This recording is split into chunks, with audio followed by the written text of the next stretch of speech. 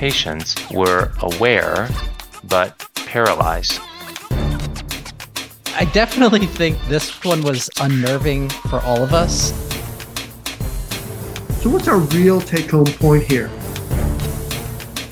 This study does not refute evidence of hyperoxia post-cardiac arrest. It's something I would never wish on any of my patients.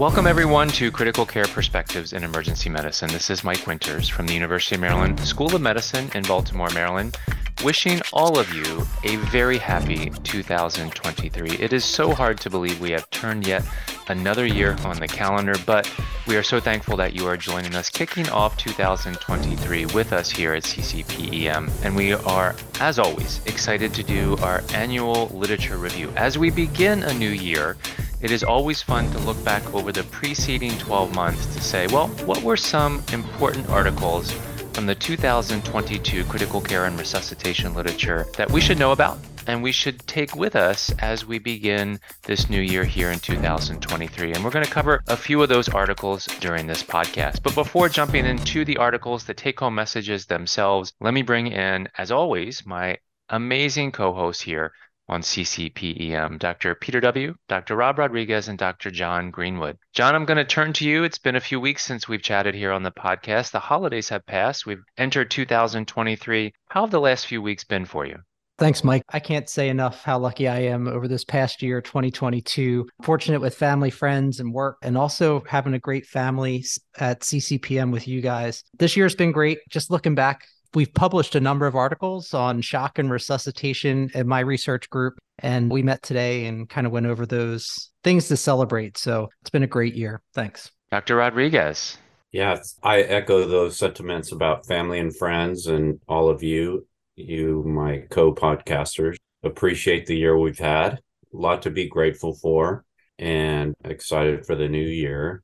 Out here in California, we've gone from severe drought to just coming up on a month of daily rains with a lot of flooding, but hopefully we'll make it through. Hope so as well, Rob. And we'll turn our attention to New Orleans, Dr. W. Yes, and so again, wonderful things in New Orleans. The Jazz Fest lineup is just rolled out. So the last weekend in April, first weekend in May, we're all excited about that. It's just a time to be reflective in the past year and hearing the term grateful over and over again, both for my work community, my podcast community, as well as my family. Just so much to be grateful for in these times. Thanks, gentlemen. That was great to hear. And I think all four of us would definitely say we are grateful to all of you for listening here with us on CCPEM, participating in the discussion, emailing questions. Many of you stopping me in the ED to ask about some of the recordings, because I know many of our staff, our listeners, are longtime listeners as well. So super grateful for all of you and really look forward to an exciting year here in 2023 with all of you. Well, let's start our look back over the last 12 months in terms of articles. A ton has been published in 2022. We can't cover every article in its entirety. And for those of you that regularly listen every month, some of these articles you've heard before. So what we're going to do is not do a deep dive into all of these articles, talk about the nuances, the in-depth limitations. That is already existing on prior podcasts. And those of you who have can refer back to those podcasts. Those who are just joining us as new listeners, many of these articles that will just touch on the key points, we do have a definite deeper dive into these articles. Just look back through the archives here on the show. Well, with that, Dr. Greenwood, I'm going to go to you first for a more recent article that was published in the New England Journal of Medicine. Now, when it comes to cardiac arrest, perhaps no greater critical illness than cardiac arrest. And in 2021, we learned that from a medication standpoint, well, epinephrine didn't change long-term survival with meaningful neurologic recovery, studying the folks that were in the Paramedic 2 trial. We learned from the COCA trial that perhaps giving calcium to undifferentiated cardiac arrest patients wasn't beneficial. And then for those with in-hospital cardiac arrest, the combination of vasopressin and corticosteroids did not result in an improvement in ROSC or survival to hospital discharge, or most importantly, survival to hospital discharge with meaningful neurologic recovery.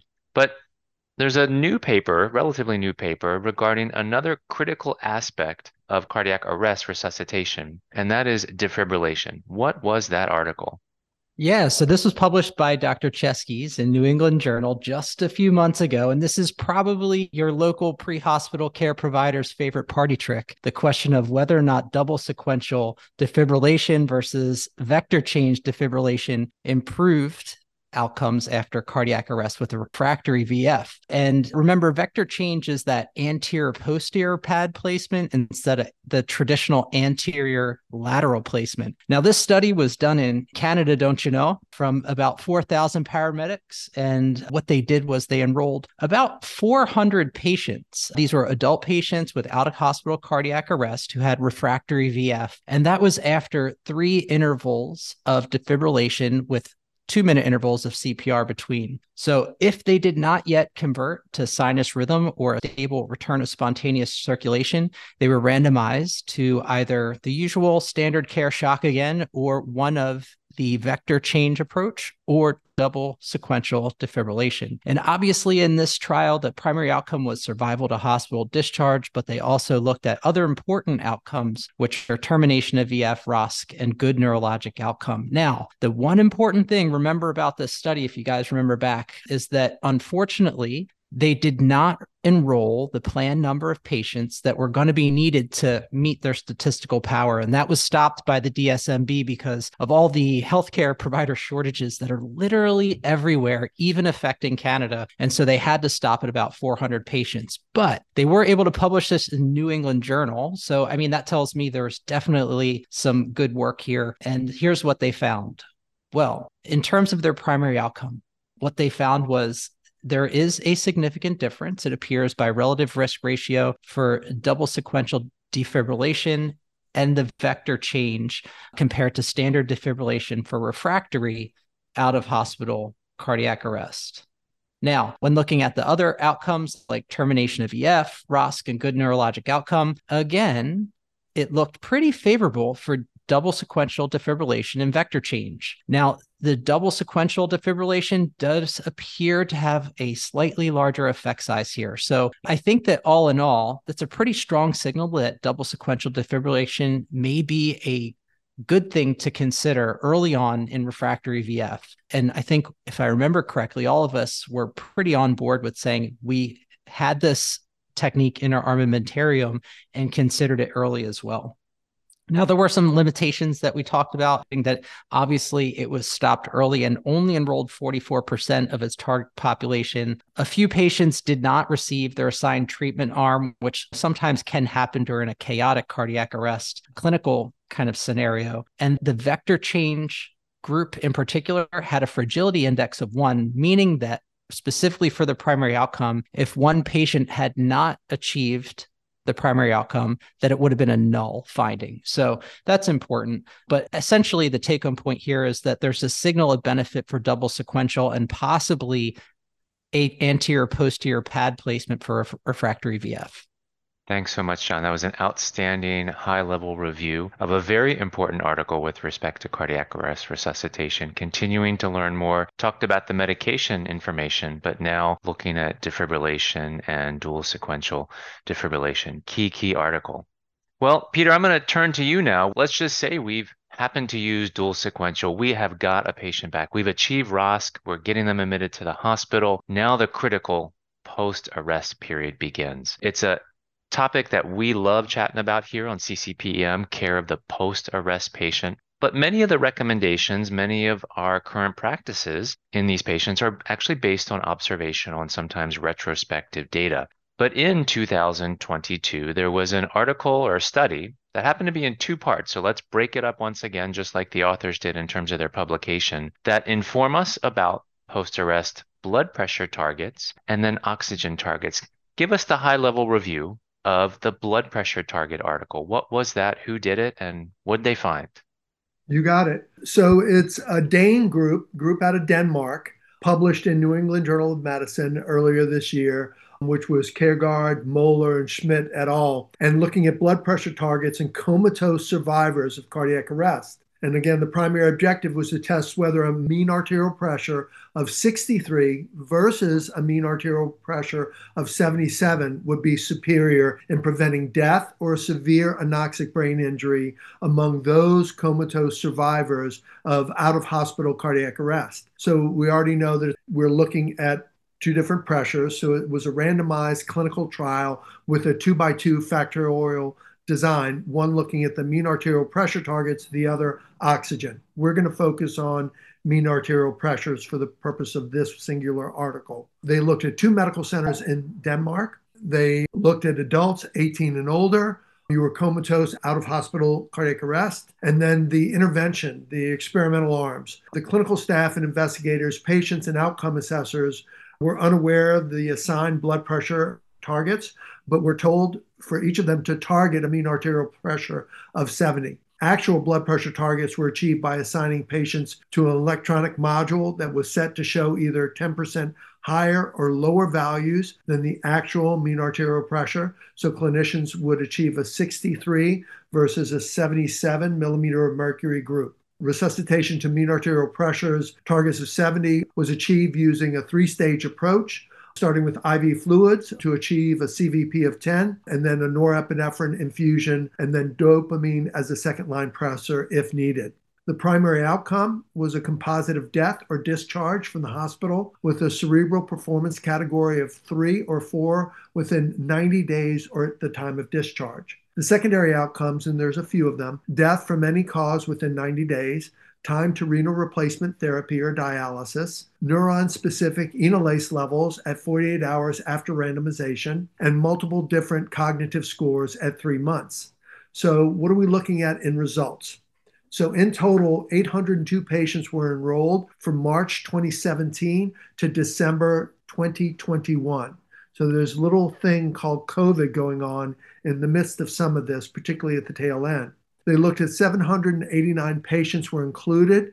The high blood pressure group had 393 patients. The low BP group had 396. In general, the trial appears to have achieved a mean arterial pressure difference of 10.7 points starting at randomization. So it really looked at 65 versus 75. And the randomization typically took place within the ICU, not within the ED.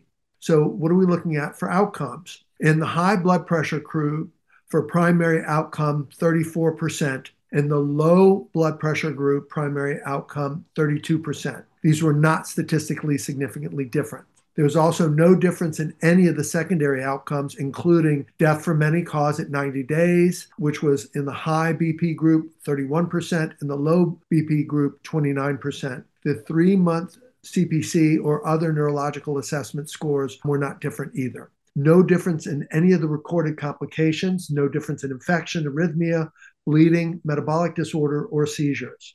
So one of the things from a limitation standpoint, seeing that there's no difference between the high or low mean arterial pressure groups, they did not achieve their goal of separation of 14 points between high and low. They kind of settled out at 10.7. The blood pressure targets were not titrated based on the degree of anoxic injury. So we really don't know that those with worse anoxic injury may have benefited from a higher blood pressure target. We don't know that. It didn't answer that question. Long-term neurological outcomes were only measured in only 65% of the survivors, and this is due to the limitations of COVID-19 and the pandemic. So what's our real take-home point for this study? A mean arterial blood pressure of 65 versus 75 millimeters of mercury did not result in any significant differences in either primary death or severe disability after our out-of-hospital cardiac arrest from a likely cardiac cause. Outstanding review, Peter. So this is really informative, whereby prior guidelines didn't strongly recommend, but suggested that some post-arrest patients may need a higher MAP, and in fact, some may still need a higher MAP. But when this particular trial looked at it in a randomized fashion, there wasn't a difference in that primary outcome when targeting 65 versus 75. So important article. Well, that was only part one of the article. Part two really dealt with the oxygen targets in post-arrest patients. Rob, let me bring you into the conversation here. Tell us about this second part of this trial? Yeah, Mike, this is the same investigators, same group of investigators, 2x2 factorial design. So, really, the same group of patients. And in this factorial, in this part of the study, they sought to evaluate whether a restrictive versus a liberal oxygen target was superior in patients who remained comatose from out of hospital cardiac arrest. And I won't go too much on the methods. It was the same group of patients. Their intervention in this group was restrictive target was defined as a PaO2 target of 68 to 75 millimeters of mercury, with the initial FiO2 set at 30% and adjusted up to meet that assigned target. And then the liberal target group was a target PaO2 of 98 to 105 millimeters of mercury, with the initial FiO2 set at 60% and then titrated presumably down to that PaO2. In terms of primary outcome, their outcome was a composite of death or discharge from hospital with a cerebral performance category of 3 or 4 within 90 days at time of discharge, similar to the prior study. And their secondary outcomes were plasma neurospecific enolase levels at 48 hours, death from any cause, and 90-day scores on the Montreal Cognitive Assessment. And so in terms of the results, they had 798 patients, similar as in the other one, equally matched. Their characteristics were well balanced between the two groups. Notably, on arrival to the ICU, both groups of patients had similar PaO2 and FiO2 values. So before they entered into the study, they were well matched in terms of the intervention. Separation between the two groups was seen within 2 to 4 hours and remained consistently there through the first 48 hours. So the median duration of mechanical ventilation in the restricted group was 57 hours, while in the liberal target group, it was 61 hours. So in terms of their primary outcome, the primary outcome was in 32% in the restrictive target group versus 33.9% in the liberal target group, and there was no statistical difference in this outcome. Likewise, there were no significant differences in secondary outcomes or adverse events. There's a few limitations similar to the prior study from this research. It was open label. They only enrolled patients with a presumed cardiac etiology for cardiac arrest. Notably, the PaO2 to FiO2 ratio was higher in this trial than others, suggesting that hypoxic respiratory failure was not common in this trial. And for some, the spontaneous PaO2 values were higher than target values without supplemental oxygen. And it was also limited by the number of patients who could be evaluated in person at 90 days. But bottom line on this study is that there's no difference in composite outcome with either strategy in terms of restrictive versus liberal oxygen targets. I would note, however, that the PaO2 in the high group, in the supposed liberal target group, the max PaO2 target was 105. So this study does not refute evidence of hyperoxia post-cardiac arrest. In other words, you should still avoid hyperoxia post-cardiac arrest in comatose survivors of post-cardiac arrest.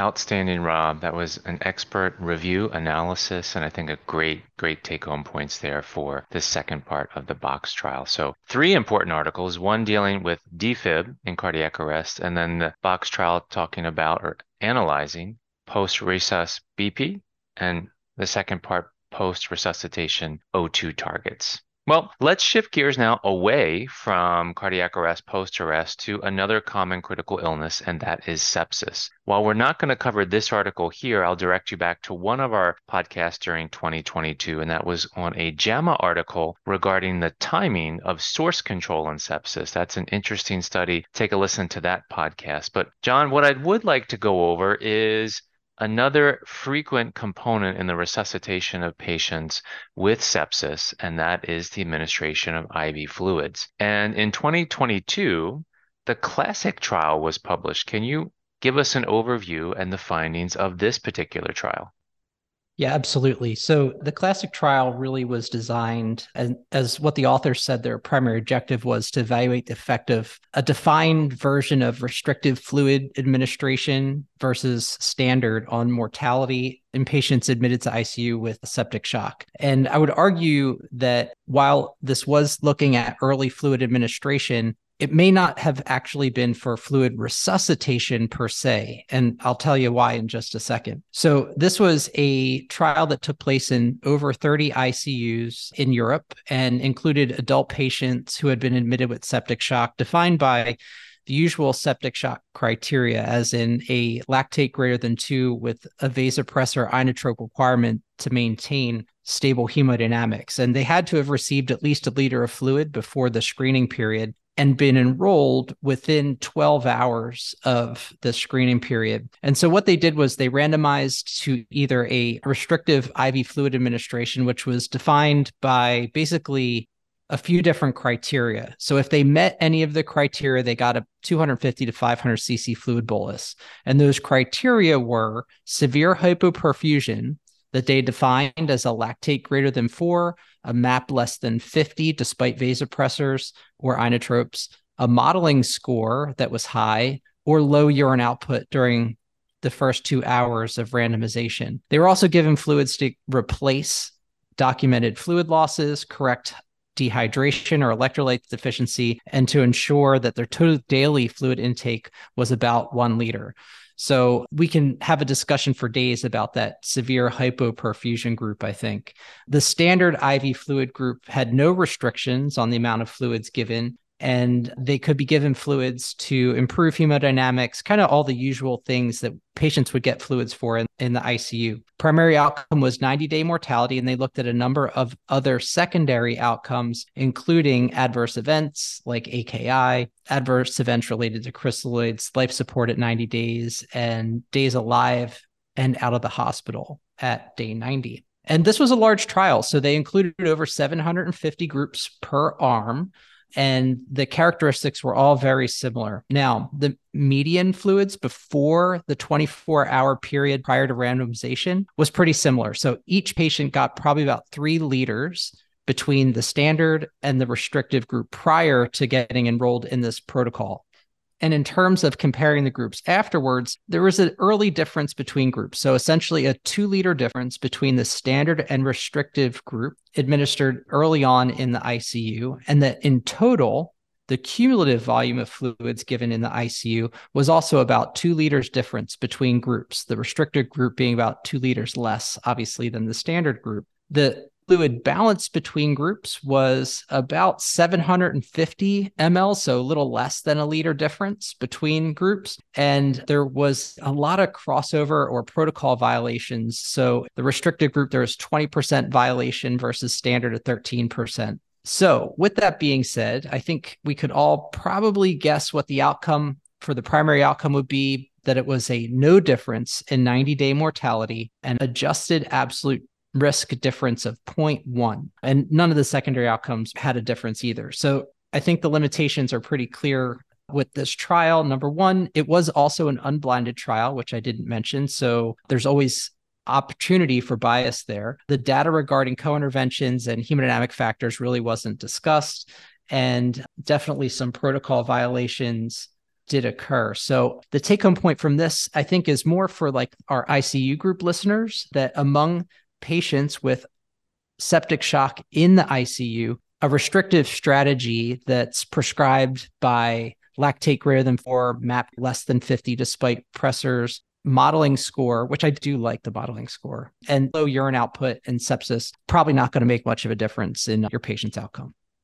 Thanks so much, John. Outstanding review of the classic trial. Well, let's stay on the topic of fluids. And as we had talked about before we started this recording, it seems like so long ago that the PLUS trial was published. In fact, it was less than a year ago. This was a study published in, I believe, February of 2022. We did a deep dive on this at that time, but this in essence is a study out of Australia and New Zealand looking at the use of balanced crystalloid solutions versus normal saline. Specifically, the title was Balanced Multi-Electrolyte Solution versus Saline in Critically Ill Adults.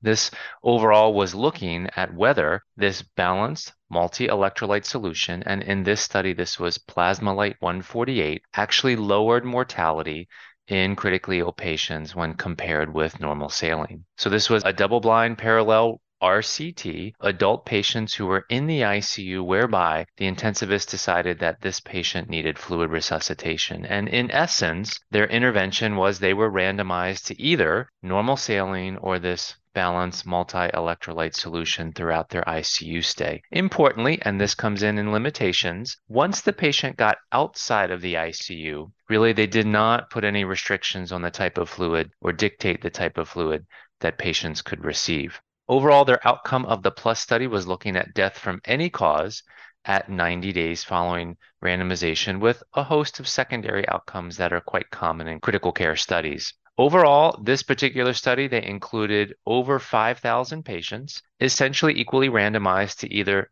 Plasmolite 148, the balanced electrolyte solution, or normal saline. Notably, these patients, the whole group, about 80% were intubated and receiving mechanical ventilation, and a little over 40% had sepsis. Also, equally as important in terms of those characteristics, just under half came to the ICU from either the OR or PACU, so a slightly different patient population than undergoing resuscitation, perhaps in an ED or resus unit. Overall, the primary outcome was no different. So that 90-day all-cause mortality was no different between those that got randomized during their ICU period to receive a balanced electrolyte solution for resuscitation compared with normal saline. No difference in the secondary outcomes and no difference in adverse events. Now, from a limitation standpoint, as we talked about during the dedicated podcast for this study, they had initially estimated to get about 9,000 patients in this trial to show an absolute difference of about 3% in their 90-day all-cause mortality. But as a result of things, and Peter mentioned this really to start off our discussion, COVID, lots of things affected recruitment. So overall, they re-estimated or reran the sample size at 5,000 to detect a difference of closer to 4%.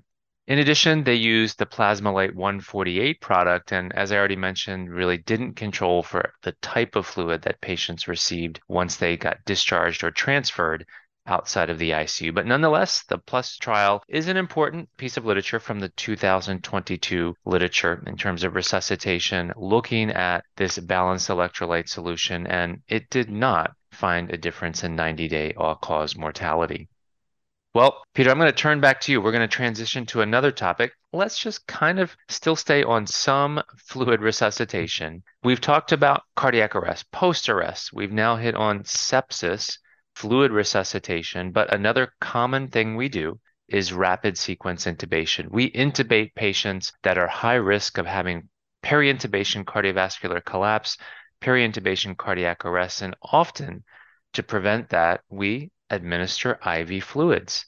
However, there's a study that was published in 2022. Take us through that to determine if that practice is beneficial.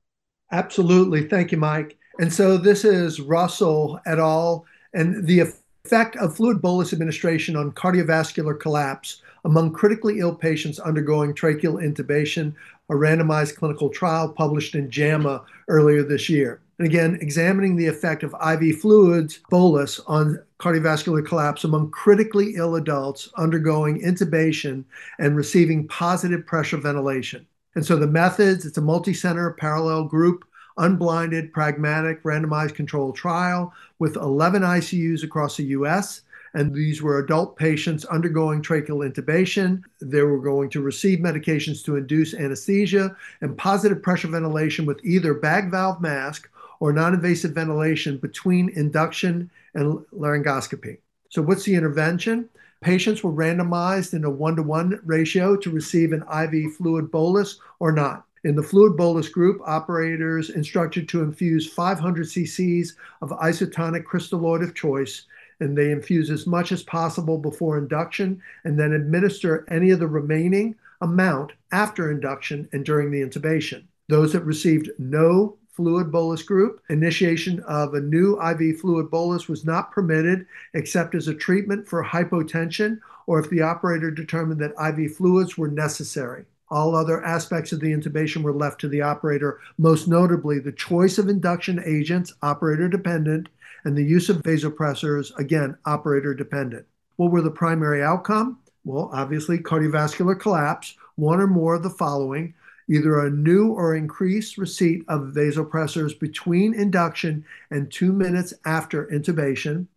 Another is a systolic blood pressure of less than 65 millimeters of mercury between induction and 2 minutes after intubation. The third is cardiac arrest between induction and 1 hour after intubation. And then the last is death between induction and 1 hour after intubation. So those were our primary outcomes. Secondary outcome was death prior to day 28. So 28-day mortality, really looking after the intubation after 24 hours. In total, 1,065 patients were included in the primary analysis. The fluid bolus group 538, no bolus 527, well balanced between the two groups. In the group that received IV fluid, the fluid bolus group, 99.4 of the group received the bolus. Majority of the bolus was administered prior to induction.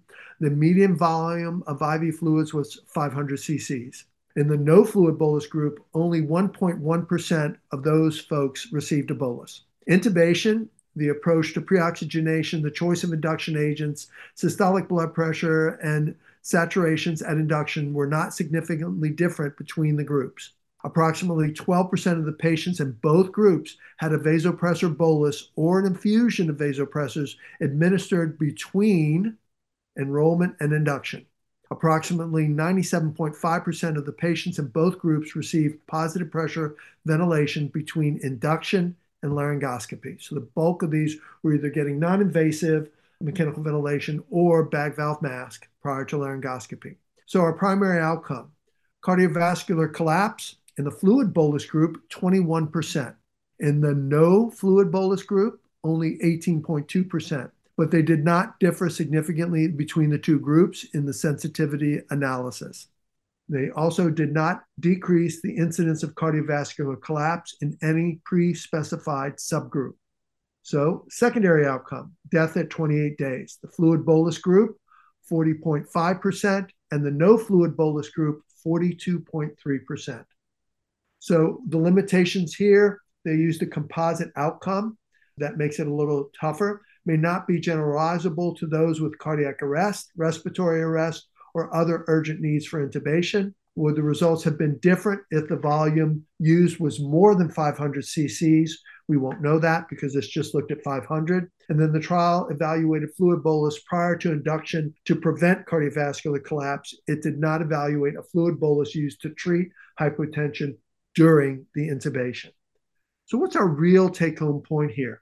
Well, among critically ill adult patients, and this is again undergoing intubation within the ICU, and we're extrapolating that to our ED, the administration of a 500 cc fluid bolus did not decrease the incidence of cardiovascular collapse. So of no benefit between the two groups.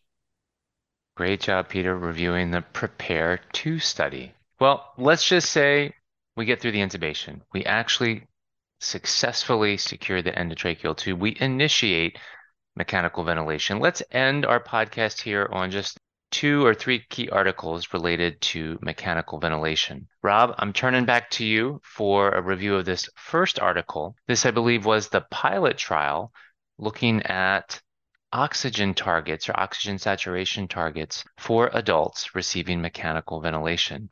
Tell us what this study was and what the take-home message is. So, Mike, the pilot study was another New England Journal article. And in this study, they sought to determine the effects of low, intermediate, and high SpO2 targets on outcomes in critically ill patients who are receiving mechanical ventilation. So this was a pragmatic, unblinded, cluster randomized crossover trial conducted in the ED and ICU at Vanderbilt University, a great institution. Their initial enrollment began before the pandemic in July of 2018. They paused for a couple of months in April and May of the first year of the pandemic, 2020, and then resumed and completed the study by October of 2021. And they included adults 18 years or older in the ED and the ICU, and they were enrolled at the time of first receipt of mechanical ventilation, basically right after intubation. And they randomized all eligible patients in the ED and ICU together as a single cluster to an SpO2 target. And every 2 months, the ED and ICU switched together between the lower, intermediate, and higher SpO2 targets in a random sequence. So this is a really good study design to study this particular intervention. In terms of the numbers for the low SpO2 target, that target was 90% with a goal range between 88 and 92%. The intermediate SpO2 target was 94%, which was a range of 92 to 96%. And then their high SpO2 target of 98% was a range of between 96 and 100%. So they adjusted the FiO2 to target the SpO2 within 15 minutes of the initiation of mechanical ventilation, and they ended that target when they extubated the patient or at the end of 2 months.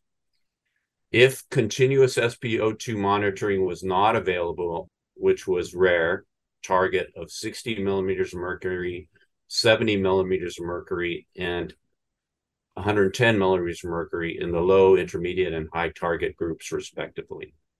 So their primary outcome was number of days alive and free of mechanical ventilation through day 28.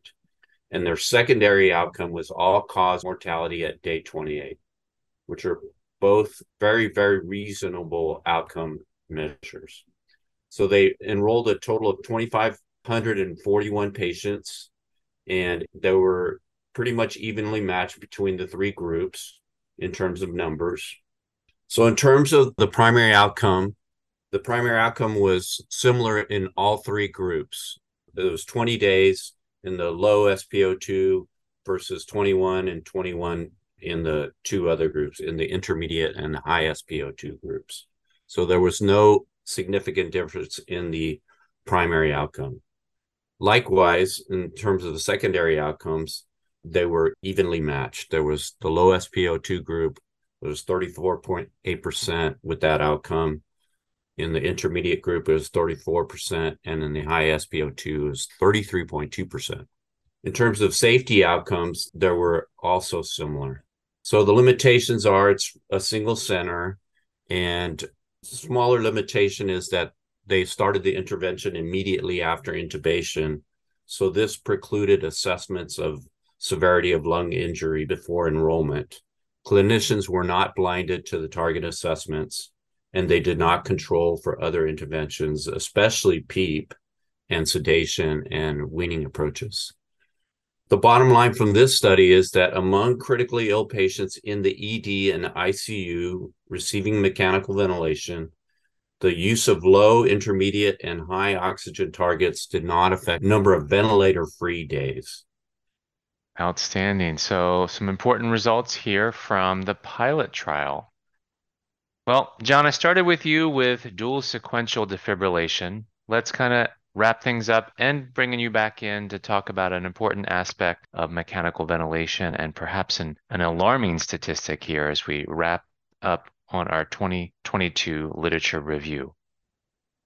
Yeah, Mike, I definitely think this one was unnerving for all of us. This was by Brian Fuller, published in Critical Care Medicine, where he and his group were looking at awareness with paralysis in ventilated ED patients. So just to make sure we're all on the same page here, this means you're completely paralyzed after RSI, but also aware of what's going on, which obviously is not just frightening from the patient perspective, but from the clinician perspective, because it's something I would never wish on any of my patients. And so what this study was really a secondary analysis of another trial, the ED sedation trial, that was a multi-center prospective before and after trial in a number of EDs. I think it was about 3 academic tertiary medical centers, where they looked at adults who were intubated in the emergency department and received a neuromuscular blocker during RSI. And what they did was to try to figure out how many patients were aware during this time. Patients had to report a memory of wakeful paralysis using a specific questionnaire that was assessed by a study team member after extubation, either before discharge or after discharge by telephone. And they set this up in a way where there were a number of different reviewers going over the questionnaires and adjudicating responses to make sure that this wasn't like a maybe, this was legit. And so the primary outcome was awareness while paralyzed.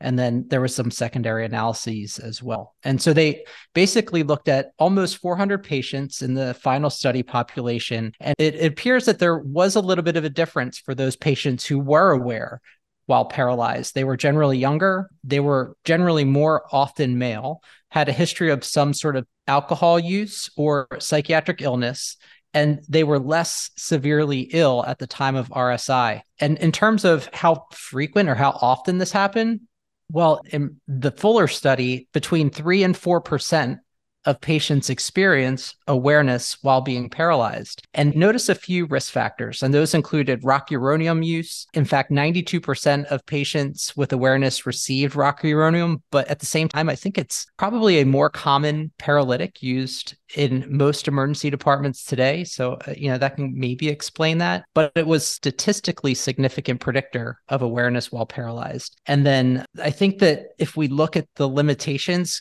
clearly, this was a small sample size. Maybe it wasn't generalizable, but overall, this was a small study, but the data is important here, that awareness while paralyzed is present in probably about 3% of survivors from ED mechanical ventilation, and that we really need to be careful when we use rocuronium because of the prolonged duration of action if we're not adding on a sedative early on. But as we all know, this is one study, but science should be reproducible if it is in fact true. So I'm going to kick it to you, Mike. Is there any other data, maybe even data this year, that found a similar finding? Yeah, so well set up for me, John, in terms of that lead in for this last article we'll just touch on here. Same topic, but this was by Brian Driver and colleagues. This was published in Chest, titled Recall of Awareness During Paralysis Among ED Patients Undergoing Tracheal Intubation. And in essence, this was a very similar study looking at the prevalence of recalled awareness during paralysis, essentially in patients who we intubated and ventilated in the emergency department. This was out of a single center. This was out of Hennepin, for those of you that know Dr. Driver. This was a prospective observational study. And in essence, they have a continuous quality improvement database around airway management, where they began to pose this question: how many patients were aware but paralyzed, so had that recall of awareness during paralysis? So in this particular study, they had adult patients who underwent intubation in the ED and had received a neuromuscular blocking agent. Using the same Bryce questionnaire, looking at 3 independent reviewers adjudicated each case to determine whether it was definite or possible awareness of paralysis. And that was, just like the Fuller study, their primary outcome. Overall, a little bit more. So they had 866 patients in their primary cohort, and a little bit higher, John, in terms of the overall incidence. So they found 7.4% of patients were either definite or possibly having awareness of paralysis. So a really significant number. Now, they did not find an association with rocuronium use. And what they found is really what was a beneficial factor is if when we intubated someone, they had a depressed mental status. That was really the only thing that they had found that was independently associated with a lower odds of being aware, but aware during paralysis. Nonetheless, 2 important studies as we end our podcast here, highlighting an extremely important topic of awareness of paralysis during our patients that are in the ED, we intubate and subsequently initiate on mechanical ventilation. It is a very, very important topic to take note of. Well, gentlemen, I think we've gone a little bit longer, but this is one of our favorite podcasts. We kick off every year with a look back over the preceding 12 months to say what were some key articles from that recent critical care and resuscitation literature. We've hit on the dose VF study looking at double sequential. We've done part one and part two of the box trial. We've looked at the classic trial. We've looked at the plus study, the pilot trial, and subsequently now we've looked at these awareness during paralysis trials. So I think some very important take-home papers during 2022. And I can't thank you enough for taking us through that, the higher level details and the take-home messages, guys. Just a really outstanding job. Well, if you have any questions for us, please shoot us an email about this. We will certainly download a PDF of these articles of our write-up and our discussion to associate with this particular podcast. Once again, Happy New Year. Welcome to 2023. Thanks so much for joining us. We cannot wait for all the exciting topics that we are going to hit on over the course of this year together. Well, that's going to bring us to a close. To all four of us, we'll very much look forward to talking to you during our next podcast. Bye for now.